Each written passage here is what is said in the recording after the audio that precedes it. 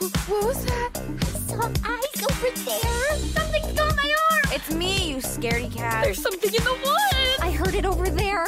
No, over there. No, over there. Do you hear that sound? Rustling in the wood. Don't know what it is, but I know it can't be good. Something else is there. Can you hear it in the trees? Better be aware, for I think I heard him sneeze. Ah, achoo! It's a bear, over here, over there. Take a look if you dare. It's a bear. Oh, I swear it's a bear. He has caught us unaware. I can feel it in the air. It's a bear.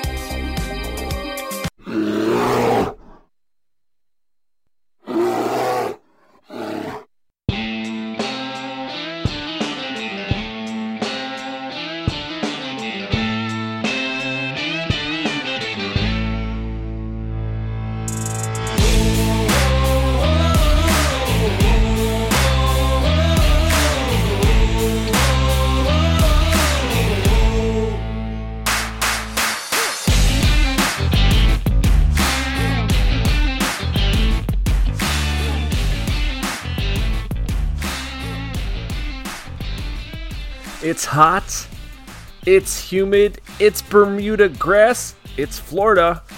PGA Tour finally leaves the West Coast as the golfers look to win the Honda Classic. PGA National, the Champions Course, will play host to what should be an amazing tournament, and the Cutline is here to break it down. Zach, the Bear Trap! Animal! Good, baby! Very good! Nothing? No follow-up there for you, buddy? Not excited? I'm patiently waiting to pounce, just like 16 through 18. Oh, excellent. Hello, Canada. Hello, USA. Hello, UK. Hello, Australia. Hello, Germany. Hello, Netherlands. Hola, Spain. And hello, Singapore? What are you doing to listen to us, Singapore? Anyways, some advice for you bread makers out there. When opening a bakery and you so happen to be on Cumberland Avenue, and if you do choose to call it Cumberland Bakery, make sure that when you leave the store at night, the BERLAND lights up in that sign, because it does send the wrong message for some people. That's a true story.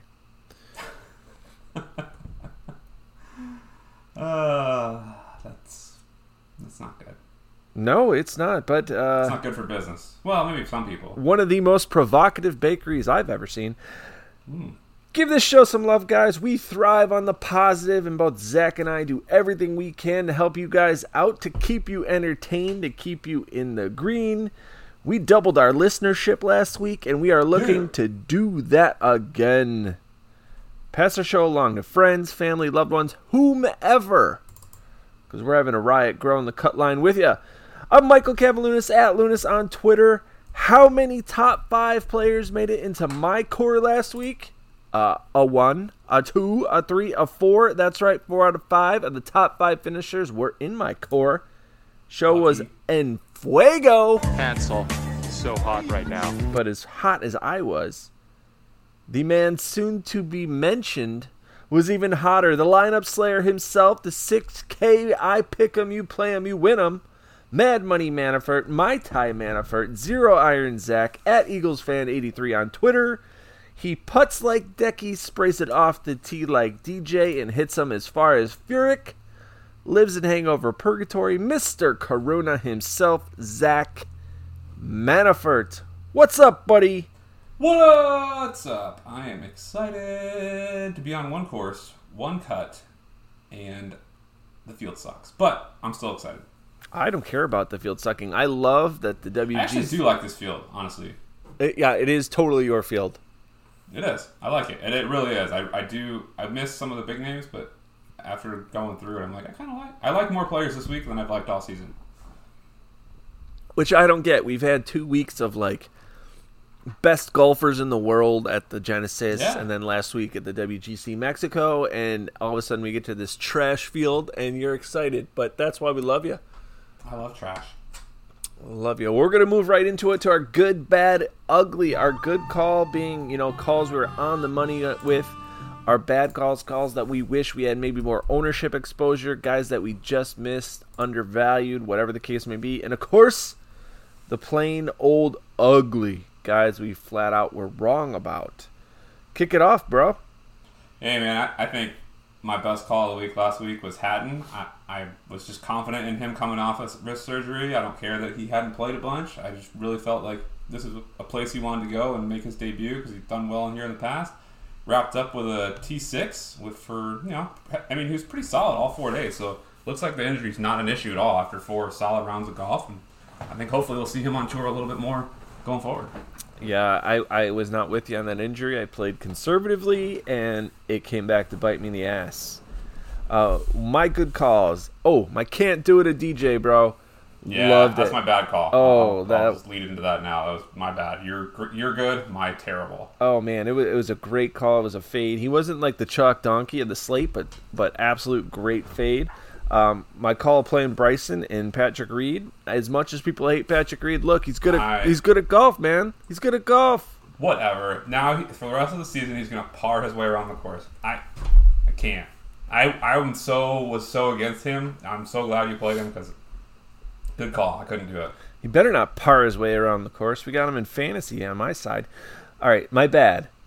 Answer, man. I thought the hometown dog would kind of like bite it. And, of course, my Hatton call I was not on board with. Those were my bads. I wish I had more of them. I did have some answer. I didn't completely fade him, but he was part of my like kind of can't do it. But it was dumb. It was a dumb narrative to play. It was based off of not even stats. It was just a loose assumption that he would just choke under the pressure, and he played okay. Yeah, I agree with that. So, and your bad was DJ, right? Oh yeah, I thought he had turned a corner. I'm kind of shocked. I mean, he flashed a little bit on Saturday, but it was just a bad call. Yeah. And you're ugly? Oh God, sunk ass Kang. He was. I thought I could ride him for one more week, and little did I know he'd finish second to last at 15 over. Like, go fuck yourself, man. Like, that's just from second to last. Come on. This game is quite humbling, ugly. Is it not? Ugly. All right, my ugly was my 6K monster Jazz. Oh. Ooh. God. It goes to show you course history was a little bit important here. I was on the course history track last week. I know. A few people were, and they were quite profitable. For my main slate, I was not with my man Jazz, and it hurt bad. But, hey, Showdown model is rockin' and rollin', dude. Lots of money to be made that way. Now, the Cutline is here to bring you in-depth analysis of the Honda Classic. And we're going to do the best we can. I like these guys. They're funny guys.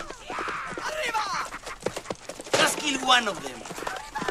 Make sure that you are cashing big on Sunday. In addition, we'll be sure to bring timely wax greenside sand traps and a putt that might drop in through the back door. Yes, that is your back door. Careful there. Careful. Caution. And the Cutline is going to do what it does best to make sure that you're cashing on Sunday and getting 6 of 6 players through. The real Cutline this week. That reminded me of like Real Deal Holyfield. Anyways, Zach. Anyway. It's Wednesday night. Lineups lock on Thursday. What are you, my friend, going to be doing?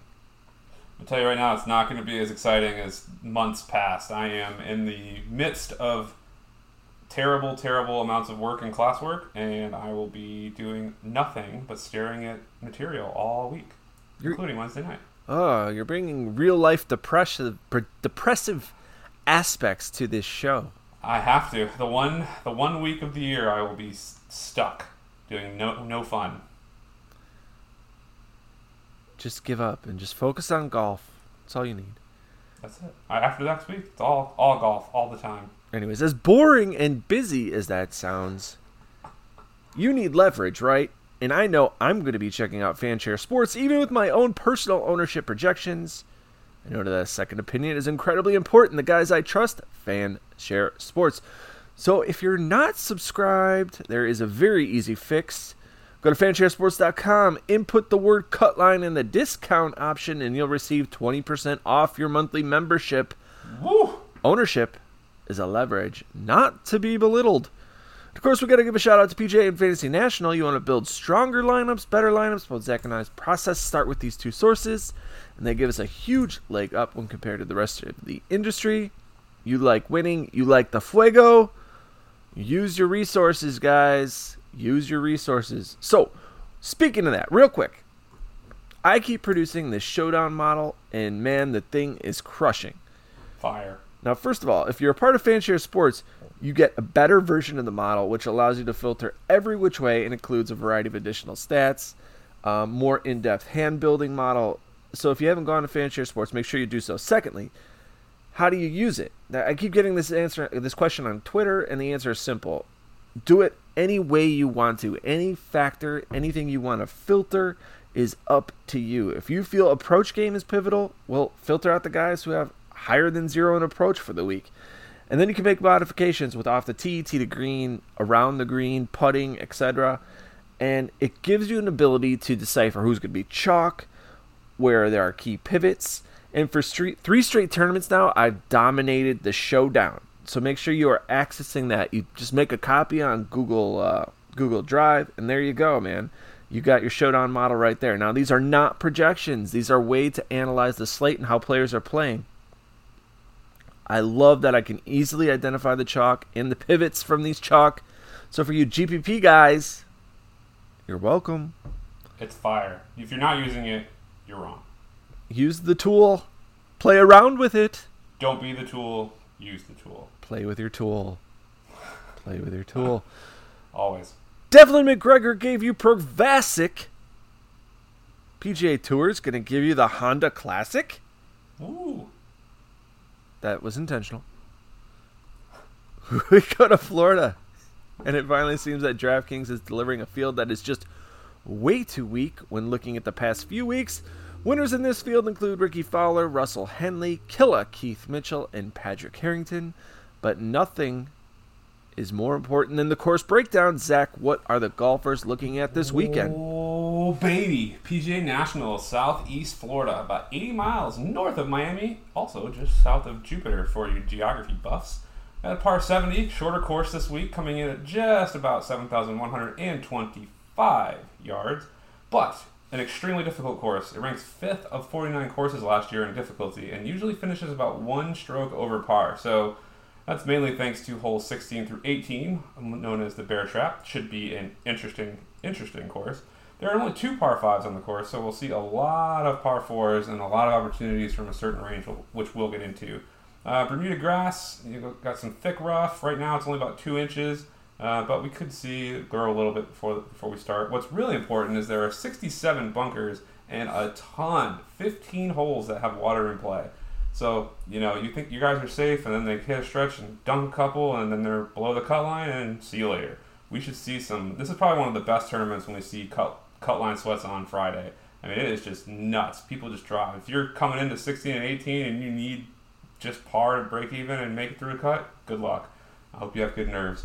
What we're also going to see this week, which we haven't seen really over the past, I can't remember the last time we've had to use this, but the wind looks like it might be quite the factor, which wind and water should make quite the hell of a tournament. I'm really excited to watch this because it should be a nail biter and hopefully not depressing for everybody who takes our picks, because we're going to pick guys who can play in the wind, which is extremely important this week. But on Thursday and Friday, we're looking at anywhere between 12 and 15 mile an hour sustained winds with gusts up to 20 miles an hour, and that's pretty much Monday or morning through night. So really no clear-cut advantage. You might see a little bit of one on Friday afternoon where it drops down to 9 miles an hour, but not enough to really make a difference. And then going into the weekend, it's still, even Saturday, expected to be gusts almost in the mid-20s to upper 20s. So should be quite interesting to see how ball flight and wind and water all mix together to provide quite the entertaining weekend of golf. So that should be fun. No rain in the forecast this week, so we should be fine there. Temps in the low 50s, mid 50s, and potentially low 60s. So great weather for golf. Should be great. So for me, for the course, what I'm looking at, strokes gained approach, ball striking, GIR's gain, strokes gained tee to green, and then I'm focusing in on par 4 from 400 to 450 because there's 7 holes that fall within that range. So I'm going to hope to key in on those. I'm also going to throw that into a mixed condition model and look at guys who play in moderate and above wind, and then I'll also be looking at some of their performances on Bermuda courses as a whole. I'm going to lean on course history a little bit here because of how difficult and stressful 16 through 18 can be. Guys who haven't played it before, I'm going to rank a little bit lower if it's a tiebreaker. So that's what I'm looking at for this week, and I think you might be under the same line of thinking for some of it. Yeah, for a lot of it, actually. I think that the wind is going to be a massive factor here, at least right now. You know, the weather always changes, so keep an eye on that. That's very, very, very important. But some key stats that I'm looking at: ball striking, scrambling around the green, greens in regulation gain, and strokes gained approach, especially around the green. My own putting model kind of takes that into account. So if you are looking for the putting stats, there are 7 holes, like you mentioned, from that 400 to 450 range. So I will be weighting that as well, even though I will not be weighting it probably as heavily as you do. But you know, that is a factor. Of course, wind players, man. And if you can find that wave that's gonna kick ass, take names, you're doing mass multi-entry, check out the AM waves and PM waves. You never know how quickly weather can change. Could be beneficial, helpful, or not. So I'd really look at, I mean, just thinking about it too, like guys who start that are going to end Friday afternoon on 16th or 18th. I think that might be a way to differentiate as well. If you've got guys coming in there, even if it's not windy, it's still stress. Well, yeah, that's true. With the bear trap, it's broken some players before. Especially if they haven't played here and they're going to end there, and I would just avoid it, honestly. Yeah. So he's 2 putts from victory. Only needs 1. Ooh, got a members bounce there, boys. That's birdie all day long.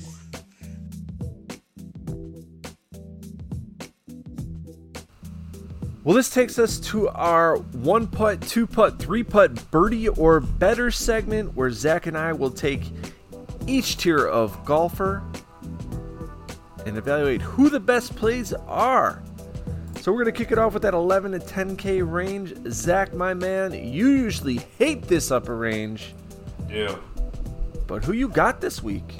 I got 2, and I'll just pick one, really. And I think by far my favorite player this week is, unfortunately, the highest priced one is Tommy Fleetwood. To me, he's been playing some fantastic golf. I mean, we saw an 18th last week and an 11th and a 2nd a couple weeks ago.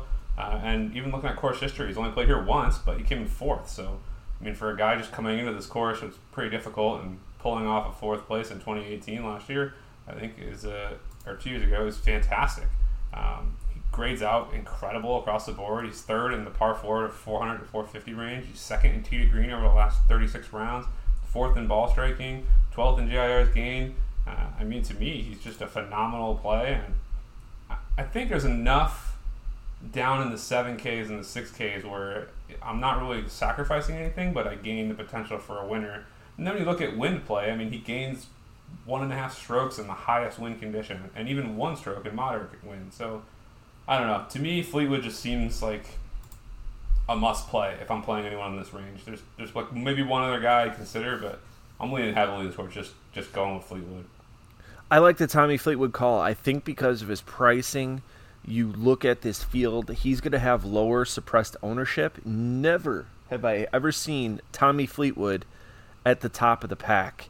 Never, at 11-6. It is going to be such a pivot to go to Tommy Fleetwood. Now, the only thing that I'm going to be conscientious of come Wednesday is that if everyone's going to be saying, every tout that we know is going to go, I got to go Tommy Fleetwood because it's such a contrarian play, well, there goes that contrarian edge. It's gone.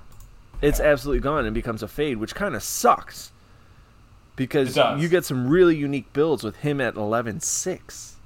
Yep. So, in my overall model, Fleetwood ranks number 3. The only cause of concern I have for is the lack of experience here at the Honda. I mean, he did have a 4th place finish in 2018, but that's it in the last 6 years. The other thing, putting on Bermuda. Never has he ever been a strong putter on Bermuda. That's okay. But yeah, you never know when that short stick will get hot. Who else you got in this range? I don't really like anybody else. I have a little bit of interest in Gary Woodland at 10-3. I think he's a little underpriced for a guy who's never missed the cut here. Because I do like the course history here. And in the last 4 years, his best finish is a second in 2017. But he also has a sixth way back in 2011. And other than that, he's always made the cut. But I think just weighting that is a little too heavy for a guy who's 10-3. And he ranks out number 22 overall for me. So, I don't know. I have some interest in playing a little bit of Gary Woodland, but I really, the more I think about it, I'm just going to either stick with Fleetwood or jump down to the 8Ks. Yeah, Gary Woodland, of these top four, the big four we like to call him, ranks probably third for me. I think he's going to end up becoming the chalk donkey just because he's so affordable, and in most models he's going to rank very high. I mean, my overall model he ranks number 5. In my aggregate model, number 14, which is just like signs to say, hey, play me. But you look at his course history here at the Honda, he's only have an average place at 37th. He has a second place in 2017, but other than that, really hasn't done that well. And I think people are going to look at that WGC Mexico place of 12th and kind of overweight it. I don't like using WGC events in my recent form models. They get 4 rounds against a field that has 4 rounds against people, against a smaller field. It's just not really fair in my eyes. So, fair enough. You got anybody else that you're thinking about? Last guy is going to kind of be one of those opposing narrative plays, and that's Brooks Koepka. I'm hoping a lot of touts get dumb and silly and play, I'm not playing Brooks Koepka because, he only shows up for majors. Bullshit on this one, okay? This is a guy who finished second place last year, 26th in 2016, and 33rd in 2014. Has an average finishing position of 28th, only because of the missed cut in 2017. So that's 4 or 5 made cuts here. I could see Koepka really kind of figuring things out, trying to get his game in tune for the Masters, but potentially winning this tournament at 11-2. I hope Koepka goes under owned. If he's under 15%, he will be in my lineups. Are you not worried about his knee? No. Oh, man. I can't do it, man. I don't think Brooks is going to be the same this year. I really don't. I mean, when he came out and said that he kind of hid the knee injury and how long his recovery was and that he may never be 100% again, I don't know. I think at any time he could go the Jason Day, like, oh crap, but my knee really hurts and I'm out. We haven't even seen that yet. How can you just assume that he's going to be like... He did it in Dubai. He shot a 66, and then he followed the next round by a 73, and in the post interview he was like, oh, my knee really was like all screwed up. And then when they what was it? A couple weeks ago actually, he was on some golf podcast or something, and he was like, I'm still in a lot of pain, my knee's not 100%, and I don't think it'll ever be 100%. It's one of those things I'm just trying to fix every day. So I don't know. That really concerns me when he comes out and kind of admits that.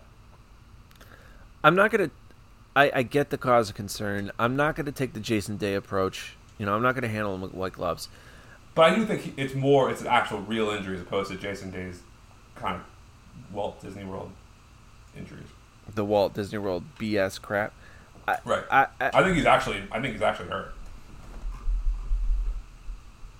It's something to pay attention to. I'll give you that. And I think come Wednesday night, taking a look at your lineup build and lineup construction, I mean, let's just say that this narrative takes off, right? The injury narrative takes off. Yeah. And you get his ownership sub 10%. There's no way you fade Brooks Koepka and GPP at sub 10%. And I mean, you're looking at decent weather too. It's not going to be cold and all this other crap, which could hurt him, but you never know. Something I'm keeping an eye on, but I read a lot about it earlier this week, and I was like, I don't know. I'm not a fan. Well, it's something to keep your eye out, like you mentioned, and we'll go from there. I like Brooks, ranks high in my models, shows up well, so I'm most definitely going to end up having Brooks Koepka, and I really hope that people fade him. I will be one of those people. All right. Let's go down to that 9K range. Let's go to that 9K range. I'm sure you have a ton of love in this range. Not. No, you're right. Not. Who you got? I have one guy, and I don't like his price. Billy Horschel at 9,200. He doesn't even grade out well for me. Overall, if I'm looking at the last 36 rounds, he's 65th, which is why are you even considering him? But kind of looking at his recent form, 9th at WGC, 9th at the Waste Management. His tee to green game was really what put it together, which is what you need here. And then you look at his course history, and he's another one of those guys that, has played here a fair amount of times. And he's kind of hit or miss. So he's like boom or bust. So 16th last year, missed cut the year before, and then 4th, 8th the 2 preceding years. So he's got what it takes, and he's in the right form to get one of those top 5, top 10 finishes. But for a 9,200, I just think it's a risk. So I think it's a GPP play, and I don't know about where he sits, how his ownership's going to shake out. Because I don't know if people are going to pay 9,300 for Sanjay and 9,500 for Hovland coming off the win. And then below him, there's not really anybody I'm interested in either. So I don't know. If I have to pick somebody, it's Billy Horschel, but I don't think I'm going to have a lot of exposure in the 9Ks. I'm with you on Billy Horschel. The problem is I think a lot of people are going to be on Billy Ho. Exactly. And if that's the case, I can't. But the thing is, you look at his history here, it's so volatile, right? 3 missed cuts, 2 top 10s, and a top 20. And he's not a good wind player. So I have to go back and look at the wind and see if it was windy those times he got top 10s, and I haven't done that because I don't really want to, and I don't really want to play him. And I feel like if I do some research and it was windy, then I'm going to get sucked in and he's going to miss the cut anyway. Yeah, and people are going to own Sanjay too. It's the nature of the beast. He's too much. You think? He's too much. 9,300 for Sanjay? Yeah, but you got to compare him to the field. Neiman is 87. He's missed 1 cut this year at the Genesis where he just played awful. Other than that, he's had an averaging top 25 position. And that's not including last weekend's WGC Mexico. That's not good enough for that price. And he's only played, last year here, he got 51st. Right, but that's all he's played here. I think his ceiling is a 30th. I just don't. At his price, for this course specifically, I'd say his implied projection would be about 80 points. Yeah, 80 DraftKings points.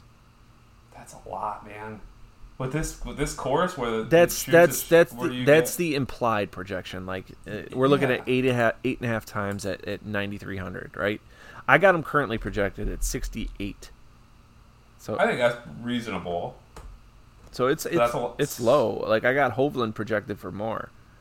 Yeah, I agree. I just don't see. I don't see it for Sanjay this week. I really don't. I love Sanjay, and I think he makes the cut. I just don't think he can pay off that price tag. All right, so those are 2 9K guys that I have some interest in. I don't know how much I'll end up with. Of course, the wind's going to be huge. If it's windy, Billy Horschel's out for me. But a guy who I'm having my eye on as just a bounce back spot is Louis. Ooh. I mean, he was everyone's favorite last week and finished in 51st. Let a lot of lineups down, including mine in my main slate. But look, course history says enough. 24th, 21st. Those were harder years, stronger fields. I think Louis in a spot here where he's going to be a low-owned sleeper, especially at that price at 9,700. That is expensive for Louis, and that just is prime real estate for a guaranteed prize pool. Yeah, and especially if it's windy. I mean, I get you. I see where you're going. He didn't make a cut for me, but I absolutely see your angle. It just makes a lot of sense, right? It does. He doesn't fit for me, but I get it. So, and if you look at average strokes gained by round difficulty, he almost gains 1 stroke in just immensely tough, challenging courses, right? So this is something that we're going to look at, and historically he does well. Now, I mean, he was abysmal last week. Lost almost 13 strokes tee to green, 5 strokes off the tee, 3 strokes in approach, 5.2 strokes around the green. The only thing he could do, it seemed, was putt. But sometimes a change of scenery is good, and I think it's going to be great here for Louis. I mean, and to be fair, before the WGC last weekend, he had not been on a PGA Tour course since November when he was at the HSBC. So it was kind of like his tournament back, and I'm just looking for a bounce back spot. I think it's a good call. No, I'm with you. I like I see the appeal for sure. All right, we're gonna jump down now to that 8K range, and you have a lot of options here. It's a loaded 8K field, and I think a lot of lineups are going to be kind of made and busted in this 8K, 7K range. Yep. So I'm going to start with Benny On, man. I'm with you 100% on that one. And he's going to be chalky for sure, anywhere from that 15 to 20, even maybe 25%, depending on how much he's talked up. But he ranks number 1 in my overall model, number 3 in my aggregate model, and my FX model, number 6. Of course, we worry about putting, but we're going to worry about putting for a lot of these guys. But what we're not going to be worrying about is his off-the-tee game. Ranks number 1 off the tee for me. Love his approach game here. Finished in 5th in 2018, 36th last year. So far this year, 2 of 3 made cuts, and a 29th place finish last week. 1 top 10 at the Waste Management Phoenix Open. So the Honda Classic is beginning to have the appeal of the party drinking atmosphere. The fact that Benny On has already been successful in that kind of environment only helps reinforce the fact that I think he's a solid play this week. I can't disagree with you. I absolutely love that pick. So another guy I have in this range at the 9Ks is Joaquin Niemann. Ranks 10th in my fantasy national model in the last 50 rounds. But the thing I like most, 6th in approach in the field, 19th in greens and regulation gained, 16th in that par 4 400 to 450 range. Now, he does struggle around the greens. That is something that I'm going to be worried about, and he's a tough scrambler. It's a tough pill to swallow. Long story short, that if he's spraying, it's going to be a short tournament for him. You know, he'll be done on Friday. But yeah. Historically, Niemann has not played here, except for last year where he finished 59th. So you're not getting a lot of background data here, but he did make the cut, so we know he can get through that cut line, except you're paying an $8,700 price tag this time, so it's a little bit different. Yeah, I think it's too much. I liked him in my first cut too, but he's just not playing well enough for me to want to pay that here.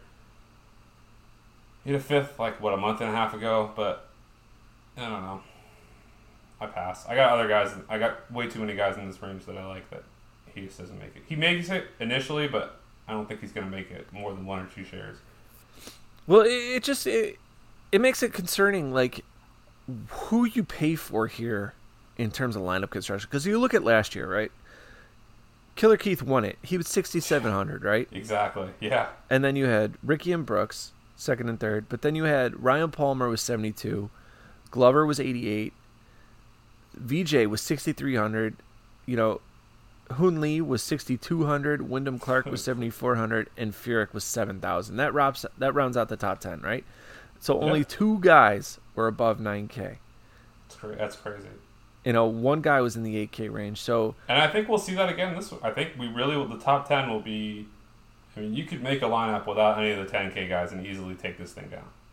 But, the argument here is that you need a top guy because in 2018, 2017, 2016, all top guys won. You had Justin Thomas, Ricky Fowler, Adam Scott, right? So if you think of DraftKings pricing. Yeah, but look, those guys dominated that season.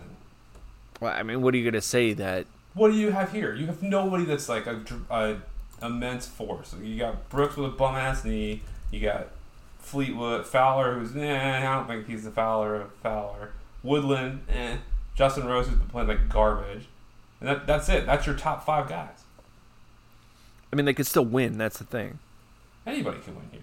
I really think, especially with this wind, I think it's going to be out of control this week, and you could create any concoction of good players and take this down, regardless of salary.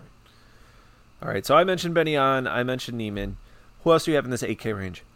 I'll go to a guy that I had on my 6K list a couple weeks ago, and that is Luke List at 8K. He ranks 19th overall for me, and that's because he's pretty much in the mid to high 20s, ranks in every stat, which I like. And looking at his course history, he missed the cut last year, but he had a second in 2018, a 52nd in 17, and a 10th the year before that. So 3 out of 4 times he made the cut, and out of those, he's top 10 twice. So I'm good with that. Looking at his recent form, he had a 30 a couple weeks ago, and then a 25th and a 36. So he's in fairly good form. For 8K, I think I can throw him in a couple lineups and be happy with where he ends up. He's got the course history here to make a run in the top 10, which if he does is just icing on the cake. But really, I'm looking for like a top 20 finish, and I think he can do that. For the wind, I mean, he plays the best when it's really windy. Gains over about a half a stroke, so that's another positive in his favor. So I'll have a fair amount of Luke List. I'll probably be a little bit overweight. He's never really highly owned. We saw him just under 5% at the Genesis, but before that, in 2020, he hadn't topped a single-digit percentage yet. So I figure he'd be around 5%, and I'm good with about 10% exposure to him. I like that call. I think there's validity in that call. Two guys that I want to mention that are excellent win players here in this 8K range, and I think that they are going to go. Well, at least one of them will get way overlooked. Griot will be popular just because of the name. Oh yeah. But Ian Poulter. Yeah, that's a good call. He didn't make my list, but you're absolutely right. Ian Poulter is, I think, a very sneaky call. First of all, course history: 3rd in 2015, 43rd in 2016, 43rd in 2017, and then a missed cut in 2018. We're not seeing a lot of Ian Poulter because he's playing on the Euro Tour right now. And his most recent results at the Saudi, he finished tied for 17th. Then at the Dubai, finished tied for 16th. And, of course, at the Abu Dhabi, he missed the cut. The last time that we saw him on tour, the Zozo, back in October, where we have no strokes gained course data. Now, before that, we did see him at the BMW Championship. And, of course, the season ended for him there. I think Ian Poulter is a great play. He's a great win player, especially being a Euro player. It's a sneaky play. It's going to be a sub 8% ownership play as of right now. I think Poulter's solid. He's a guy who can win this tournament at 8,500. That's a really good. He didn't make my list, and I don't know why. But not when you were mentioning him, I went back and just kind of ran him through everything, and he grades out. And if I look at the last 36 rounds, number 1 in par 4, 400 to 450, and that alone is an incredible stat for 8,500. So I will definitely be adding him into my pool. And the last guy I want to mention is Griot, and I know we keep going back to this well of, God, when's he going to come through? But I just don't want to miss that boat. I don't want to miss the win. I want to get the one win, get the one where he just dominates. He's brutal, which I think is going to suppress ownership. I mean, 1 of 4 missed cuts, right? Mm-hmm. He finished 21st at the Sony. Since then, 3 straight missed cuts because he's just been awful. But he did finish 3rd last week at the Puerto Rican Open. Is that fair? Is that real? I mean, Hovland won. I mean, he's solid. Kyle Stanley was tied for 3rd as well. I'm not buying it, man. I'm just not. I'm not going to buy the Puerto Rico, he finished top 3. No. I wish that he hadn't, because I think this is a great course for him. He actually grades out number 1 overall when I combine everything together for me, which is, and last time I played him, he burned the shit out of me. But I think this is it. I think this is the spot for him. If there's ever a spot for Griot to bounce back and win something, it's right here in the wind. Well, we know the risk. His game around the green, his putting is atrocious. So just know the risk you're taking when you roster Griot. Yep. All right. Anybody else in this 8K range that you have any interest in? Like Corey Connors, nope. Chuck I do have interest in Connors, but not enough to really. I think he'll get cut from my list, honestly. I like Benyon, Griot, and List the most, and I think they will be my 8K plays. And I think I'll just have a variety of 7Kers. All right, so let's move on to that 7K. This is the last section of our Birdie or Better segment. Kick it off, man. To me, I'm looking at a guy I think has a decent chance to bounce back after missing 2 straight cuts at the Genesis and in Pebble Beach at the Pro-Am. For 7,600, he grades out 4th for me overall, and it's Russell Knox, which is kind of shocking. But when I look at his last 36 rounds, he is 2nd on approach, 9th in GIRs gained, 11th strokes gained tee to green, and 6th in that par 4, 400 to 450 range. His history here is kind of up and down. Last year he had 51st, 2 missed cuts before that, and a 26th. But then the 2 years prior to that, he back-to-backed with a 3rd and a 2nd. So he's played here his fair share of the last 7 years. And so he knows the course. He's comfortable. He's been trending downward after missing the last 2 cuts. We've seen him on tour, but finally took a break after 6 straight weeks of PGA golf. So I'm hoping that he's going to come off this break rested into a place he knows he's played here before and done well in the past. And I think this would be a great spot for him to bounce back. So I'll have a fair amount of Russell Knox this week, and I'm hoping that that's a good call. Yet I have Russell Knox highlighted as well. 4th in my overall rank, 13th in my FX rank, and 13th in my aggregate model. Kind of the same mantra we've been talking about here with these guys. Like, these are the type of players that struggle putting on Bermuda. But you look at that volatile course history with the 2nd and 3rd place finish, 2014, 2015, and then 2 missed cuts, 2017, 2018. When he did make the cut, an average finishing position at 21st, more than pays off at 7,600. In recent form, is not terrible, but he has 2 missed cuts at the Genesis and AT&T Pebble Pro-Am. So I got him projected right now for around 60. He's not the highest in this 7K range, but most definitely someone that I'm going to have some interest in. What ownership is too much ownership, though, for Russell Knox? 10%. Yeah, man. I think he's just a name that everyone knows, and he's going to be above 10% here. If he is, then I don't play him. But I want to play him. But 10% is probably my limit on that. A guy I'm not going to go really in-depth in who kind of fits that same mold as Harris English. Whoever you get your ownership projections from, if these guys are above 10%, I'm not going to be sold on being overweight on those guys. But I'm not also going to fade them here either.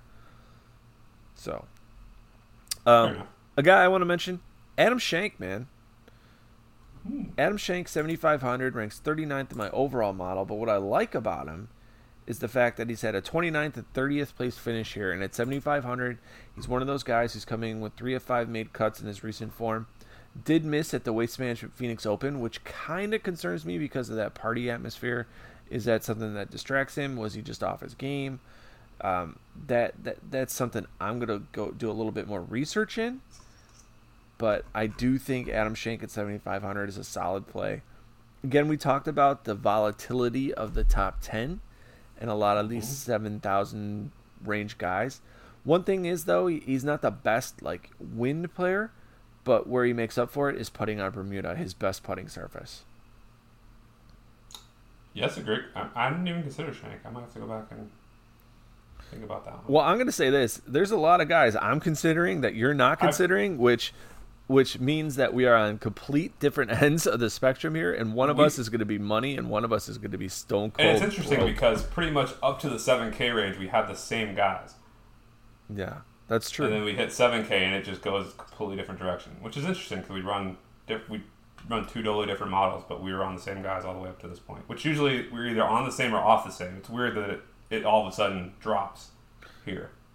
Well, we've mentioned Harris English. We mentioned Russell Knox, Adam Schenk. Who else you got in the 7K range? Because it is vast.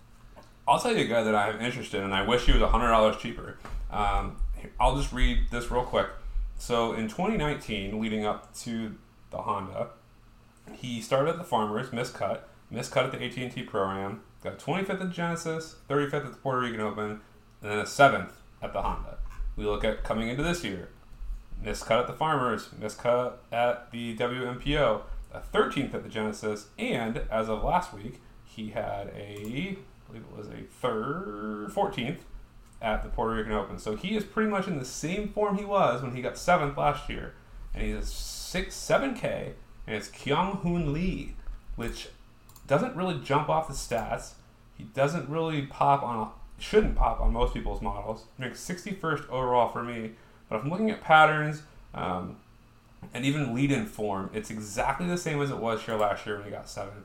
and he's played this course one other time back in 2015 where he got 8th. So he's played here twice, and he's top 10 here twice, and he's coming in after back-to-back top 15s. So I have extremely high interest in Kyung-Hoon Lee.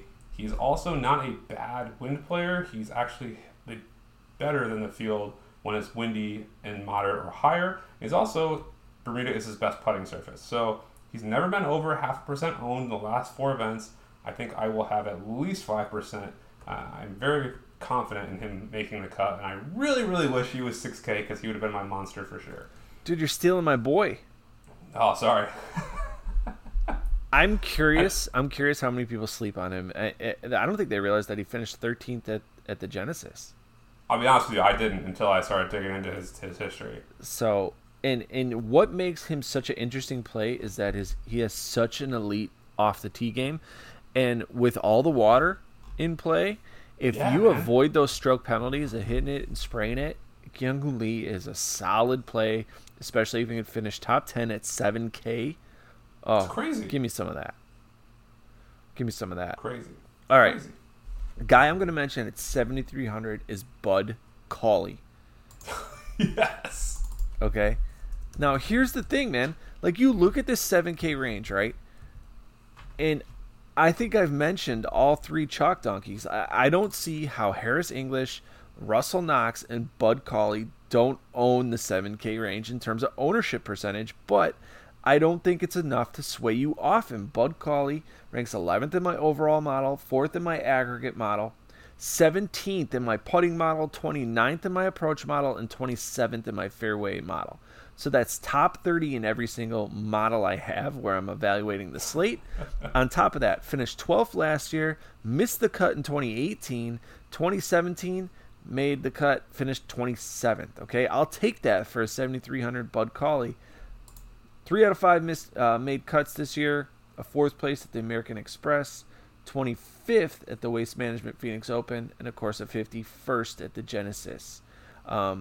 Genesis, a tougher course and a tougher field. I'm not surprised he finished as low as he did. Bud Cauley, man, if he's above 10%, obviously walk with caution, but I think he's in play. Yeah, I do like Cauley. My only concern is the par 4 range where for me, over the last 36 rounds, he's really kind of struggled. He's ranked 91st in the field. 91st overall in that category. So I'm a little concerned there, but otherwise I think he lines up pretty well. Well, I don't want to beat to death this 7K range, so I'm just going to name some other guys like Taylor Gooch. I think there's some interest there for me. Jim Furyk is going to be popular, but just fits this course so well. The question is, has age caught up to Furyk? But his game isn't something that's going to be affected like with the long ball. He's never hit the ball far. So it's something to be interested in. It's a name here that everyone knows at 7,100, 9th in 2019, 46th in 2018. And, of course, the last guy I'm going to mention, Cameron Tringale. I like him. Not bad calls. I've got a couple. Just like you, I won't kind of hammer this home, but there's a couple other ones that I probably have a little bit of exposure to. Rory Sabatini for shorter courses usually pops out for me. Kevin Streelman is kind of interesting, but not as much. Keegan Bradley, although he can't putt to save his life, he does grade out well for this course, so I will have a little bit of exposure. And then Lucas Glover, I do have a little teeny bit of interest in. But other than that, I'm pretty much going to be heavy on the guys I mentioned and then kind of rotate them through with the upper guys. Well, that'll wrap up the birdie or better segment. No. Mm-mm. Mm-mm. No. No. No. No. No. No. Hell no. Can't do it.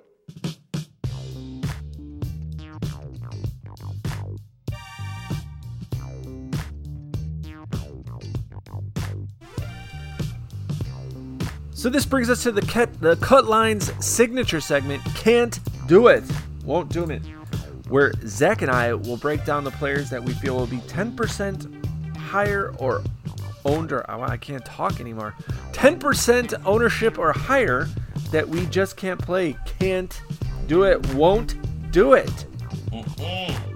All right, man, kick it off. Who you got? Brooks Koepka. Brooks fucking Koepka. Can't do it, won't do it. Yes, he is an elite golfer. Yes, he is a major winner. I am not running the narrative where he doesn't show up for events. I came off that last year because I was wrong after time after time. But coming off the Tour Championship where he finished third back in August, he admitted his knee was an issue. He had a stem cell injection, and ever since then, he is not consistent. And you need to be consistent for 4 straight rounds here if you're going to win this thing, especially if you're going to top 5 at the price that Brooks Koepka is. I don't think he's fully healed off the interview from 2 weeks ago where he admitted that he may never be 100% again, which is hugely concerning from a guy who's already in his head saying he may never play the same way he used to play. I can't pay that much for Brooks Koepka. I don't even care if he wins this thing. I am not on the Brooks Koepka train this year until this injury thing is 100% cleared up. I don't think he wins. I don't think he top 10s. I really would be interested to see if he even makes the cut. I can't do it. I want none of Brooks Koepka. God, I hate it when you sound like right. I just can't do it. I hope that everybody just is like Brooks Koepka. He should be number 1, but he's not. He's second priced, so I'm going to jump on him. I hope everybody does. Zach Manafort, MD. And I have diagnosed his swing. All right. No, I haven't. I have not. But the can't do it I'm going to call is kind of the same premise as DJ last week, and that's going to be Ricky Fowler. I think he's just naturally draws attention. Of course, you look at his course history. He's got 3 top 10s in the last 4 years here at the Honda. That just screams plus ownership. A lot of people are going to, be conscientious of his recent form. I don't care, man. It's Ricky Fowler. He's always popular. There's limited choices up here at the top. I mean, come on. If people are going to pick a golfer here at the top, are they going to pick Fleetwood or are they going to pick Fowler? They're going to go straight to Ricky, right? Mm-hmm. Hope so. Once his ownership gets above that 20% threshold, it's a fade. It's a hard fade for me. If he wins, he wins. It bites me in the ass. I really don't give a shit. But Ricky Fowler can't do it. I'm with you 100% on that one. Can't disagree. All right. So my next can't do it is Ryan Palmer. Ryan Palmer is going to be way too expensive for an $8,300 golfer and a guy who just doesn't rank out well in my model. $8,300, I got him right now projected for above 10%. I got him ranked 51st in my overall model, 41st in my aggregate model. He ranks 110th in the putting model. Now, where he does succeed is approach game and fairway and greens, and I think he's going to pop on a lot of models. But, of course, the Honda Classic history is what makes Ryan Palmer so popular. 4th place finished last year, missed the cut, then 37th, 26th, 25th, and a 2nd in 2014. That's an average finishing position of 19th place. But 3 of 4 made cuts with an average finishing position of 31st. Struggled at the Genesis with a 67th. Was at his peak at the Sony with a 4th place finish and at the Farmers with a 21st. I think that little hot streak for Ryan Palmer has ended. Ryan Palmer can't do it for $8,300. Can't do it. With you 100,000 million %. Yeah, I can't do it. The only thing that makes me hesitant, he's such a good win player. True, he is. But I don't think that offsets all the other atrocities. All right. Anyone else? Can't do it. Yeah, I'm gonna take one. And I wish that we had played a little bit more of the Puerto Rican Open because I really liked Hovland last week to win, and he did. So coming off a win, coming into a party area, and a guy who's never played this course, who's only 22 years old. I don't know. Winner's high. I want no part of Victor Hovland this week. Great golfer. I think he'll have many more wins to come, and we may even see him win here in the future. But I am not paying $9,500 for a guy who's never played here before, coming off a great win, and potentially just living his life and loving it up this week, being in the wind. So I'm good. I'm not going to pay for him. Also, he loses over a stroke around in super windy conditions. So no thanks. Fair enough. Forgot to mention that part. But yeah, limited data. But yeah, no thanks. Fair enough. So my last can't do it, a guy who always seems to gather some ownership, and I'm going to continue to play the don't play PXG narrative, and that is Jason Kokrak. Jason Kokrak in my overall model ranks 19th, in my aggregate model ranks 6th, but these are all based on past stats, not necessarily this year's stats. And we know that this year, The guy has made 1 of 4 cuts, where he finished 21st at the Farmers. Other than that, a missed cut last weekend at the Mexico. 51st. His course history here is suspect at best. 2 missed cuts with a 41st and a 9th. I really hope people see that 9th place finish, see that Jason Kokrak is 7,500, and they are just drawn to the upside there. But he is a hard fade. Can't do it. No thank you, Jason Kokrak. And it's too bad, man. I really like Kokes. I'm with you, too. I like him, but I no. No thanks. All right, anyone... Last year, yes, but this year, no. Anyone else in can't do it? Anyone else you can't play? I was going to say Sanjay, but... No, I'm going to say Sanjay. I can't pay that price for Sanjay. I just don't think his ceiling is above 30. He's way too expensive. I get it. He'll make the cut. He always makes the cut, but there's not going to be a lot of scoring here, and he needs scoring to win, to really put you ahead in your lineup. So I'm not paying that price for Sanjay this week. Can't do it. Fair enough, and that'll wrap up the can't do it, won't do it. The plays you should not play. Always fun.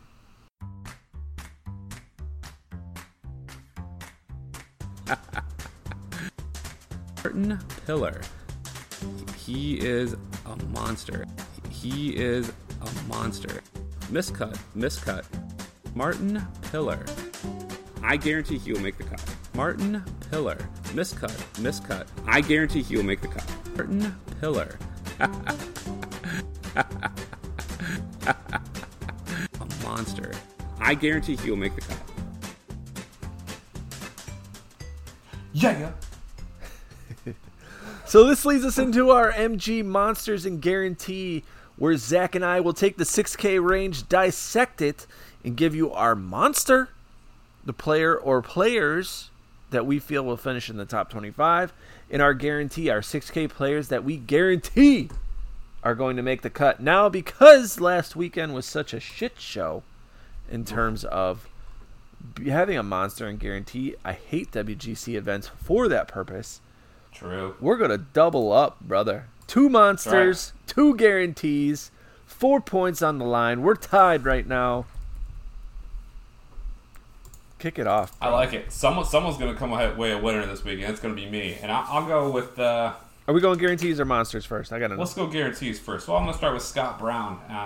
I think as my guarantee this week, coming off a 67th last week and a 2nd the week before after a string of terrible golf, missing the cut after time. Course history here, his last 4 years he's made the cut.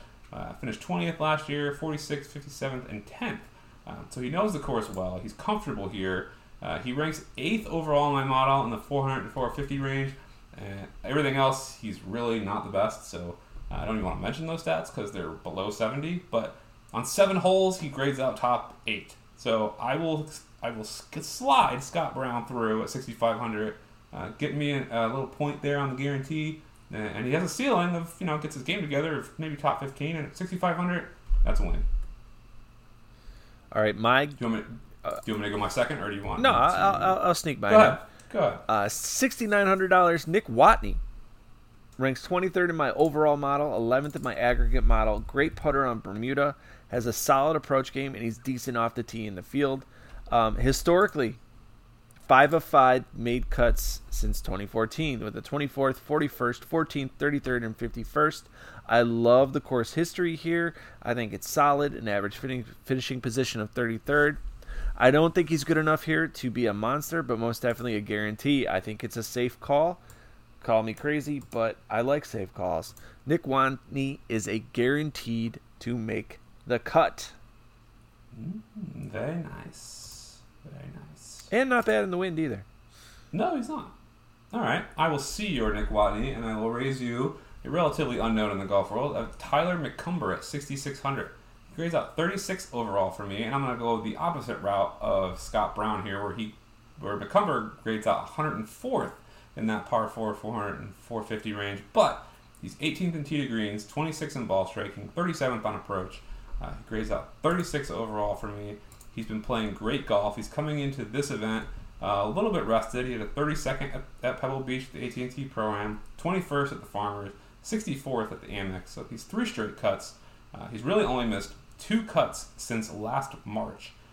So I am all about a little McCumber this week going through the cut line. I don't think he is the greatest GPP play because I don't think he has a very high ceiling, but I do think he sneaks through, and we'll see him finish in the mid-50s.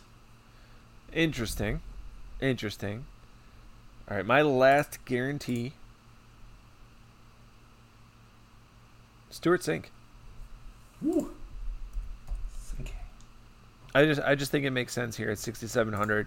He's a guy who can easily come in here, putt well on Bermuda like he always does, has a decent approach game. The only thing I worry about is his off the tee game, but again, course history comes into play. 6 of 6 made cuts, 58th in 2014, 75th in 2019. Obviously, last year was his worst finish, but an average finishing position of 44th. You look at his recent form, 2 of 3 made cuts, missed the cut at the American Express, but did make the cut at the Farmers, and at the AT&T Pebble Beach Pro-Am. You're not going to see Stuart Sink top 25. It's highly unlikely, but I do like the fact that he can just easily make this cut, get through it, and be playing on Sunday. I will take that from Stuart Sink. Any cause of concern? Not really. In this 6K range, there's players who are great in the wind, and there are players who are bad in the wind. Sink's decent. So I'm going to take my chances on Stuart Sink as my second guarantee. I like that call. I like Sink. I think we'll end up matching. I think all 4 of our guarantees get through. To be honest with you. All right, it's monster time, baby. It's monster time. This is where the men are separated from the boys. All right, I'll go first. You first. I'm going to steal your boy, John Huh. Son of a bitch. Hey. And I can pick your guy because I'm smart. It's all right. All right. I'm going to let you have this one. First of all, John Ha is amazing in strong windy conditions. I love the fact that this wind right now and this weather is going to play to his favor. And people are going to look at John Ha and be like, who the hell is that? Oh, yeah. That's that guy that Zach always talks about that sucks balls. But guess what? The last 3 times I called him, he made the cut, damn it. Yeah, but you called him as a monster. True. All right, so average finishing position at the Honda, 29th, with a 17th in 2015, 14th place in 2016, and a 24th place in 2018. So we already have precedent for some monster action. He did miss the cut in 2017, and he did have a 59th here last year. Recent form, 3 of 3 straight made cuts. Reasons why we like him: he can putt lights out on Bermuda. That's basically it. He's going to be low owned. We are looking at sub 3% John Huh. And I will take that 2%. at top 25. Sub 2%. No one rosters this guy ever. Nobody. John Huh, you are my first monster. Top 25. Boom. Drop the mic. I would fight you to the death to pick him, but I would just like to bring up a point that last year at the Honda, he got 59th. This is the last time he made the cut that year. The last time he made the cut that month. And the only reason he made the cut is because he almost gained 5 strokes on approach. He has only gained strokes on approach 1 time since then, and that was at the Farmers because of his injuries and all of that other stuff. So I think this is not the week for Han, but we'll see. I am the Hall Whisperer. Damn it! I will retain that right to my grave. Hey, he did gain approach at the Farmers. And then what happened? The week after at the Waste Management. Well, it's a different environment. He lost 4.5. I'm gonna take it, man. I'm gonna take it. All right, I'm fair. I'm just giving fair warning that I'm telling you now. But either way, so my monster, which is going to put me 1 up on you when Mr. Han does not make it. Although I'm not as confident in this one. I hate going this way, but I kind of like it. Wait. Are we saying this is like an excuse? No. I still think he has a solid chance, but I like my other monster better. But I'm going to go with this one first because I think he's more on par with your pick of John Ha this week. Jared Duffner at 6,400. Now, he ranks 27th for me overall, which is still too shy. You mean Jason Duffner? Yeah, you know what I mean. Wait, who's Jared Duffner? I don't know. Who am I thinking about? Oh, my Lord. It's late. I'm jet lagged. Jason Duffner at 6,400. He ranks 27th, which is too short of the monster, but that's all right because he has history here of doing well. He missed the cut here last year, but he has 17th, a 14th, 2 years before that, a 61st, and then a 17th. So 3 of the past 5 years, he would have nailed this monster. He has been playing kind of iffy golf in the last couple months, so he's been trending downward with a 64th and a 62nd. But this is a great spot for him to bounce back because he is good in the wind and moderate and windy conditions. He gains just short of a stroke on the field. So I like that. I like that his approach game has kind of been bouncing back and forth, but it seems all right. And his around the green game has been locked in since the start of the year. Yes, he sucks at putting. I get it. I know, I understand. But the least terrible aspect of his game is Bermuda when it comes to putting. So I will hold on to that hope that a sub 0.5% Jason, God, why do I keep saying Jared? Jason Duffner will make top 25. I like the Duffner call, and I will have him. Ooh. I don't disagree with you at all on that. And you know what? I hope he top 25s it. Absolutely. I do too. All right, my last. All right, who's your number 2? My last monster, who obviously is my number 2. Don't have as much confidence in Cameron Percy as I should, but when you look at his overall stats, he's 14th in my overall rank, 15th in my FX model, 27th in my aggregate model. Middle of the road in terms of putting on Bermuda historically, but a middle of the road approach game and kind of like start of the lower half in terms of his fairway game. Course history here, very limited, missed the cut in 2017, but the fact is he's played here. So because of that, I like the fact that he can come in and start showing some Cameron Percy top 25 action.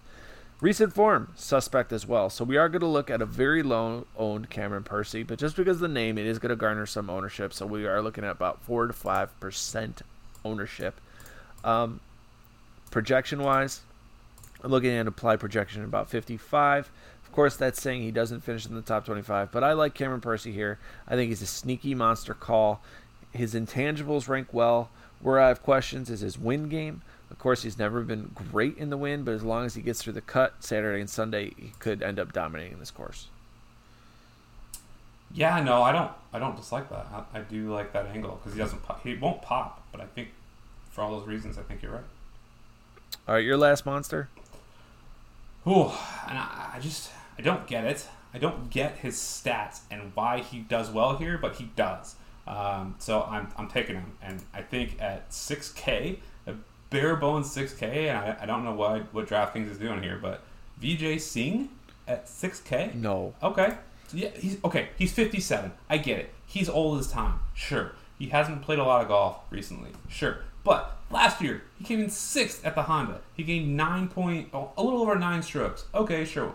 You know what? He hadn't played the Honda for 3 years. Guess what he came in 3 years before that? 6th, where he gained 9 strokes. I mean, the guy just plays well here. I don't know if he just gets up out of the tomb, comes out, has everything dialed in, and just does well. Leading up to the Honda, he played terrible last year. Leading up to the Honda 4 years ago, played terrible. I mean, to the point where he was losing 10 strokes the round before the Honda and the event he played.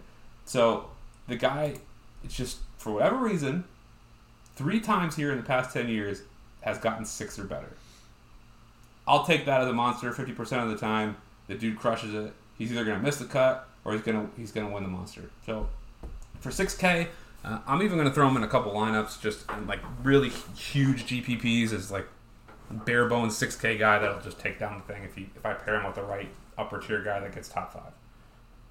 I can't do it. I don't want to, but I just feel like I have to. I don't think there's anybody else anywhere close to this range that has the history of winning here and just can do it. I can't do it. No, I can't. No. That's fine. That's all right. No, you're not going to talk me in on it. All right, other 6K guys that most definitely are going to be in my core, part of my rosters.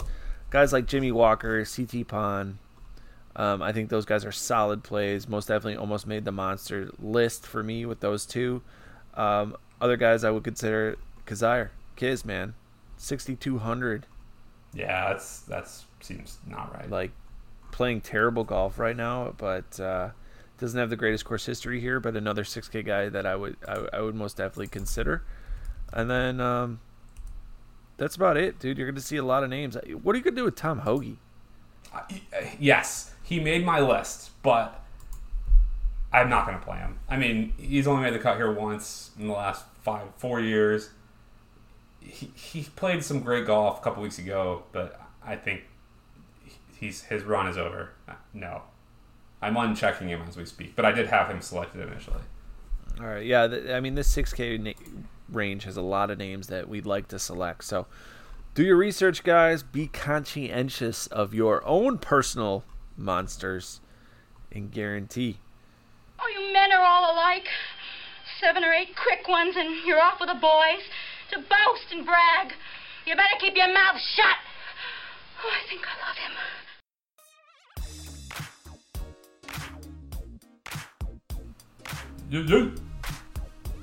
So that's it. It's over.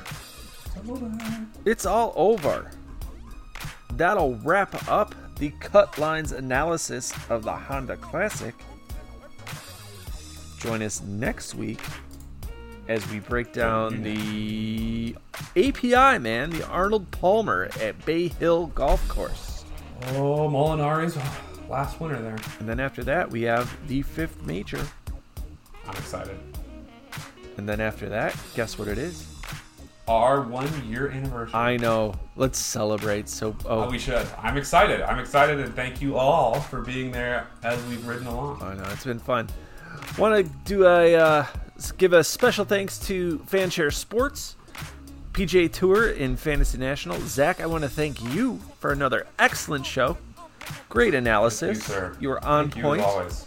Glad we could agree to disagree. I do as well. And last but not least, we want to thank you, the listener, spending your precious time with us. We are here for you. Thank you so much. So that'll do it. Get those lineups in on Thursday. Go green on Sunday. Let's go get them. See ya.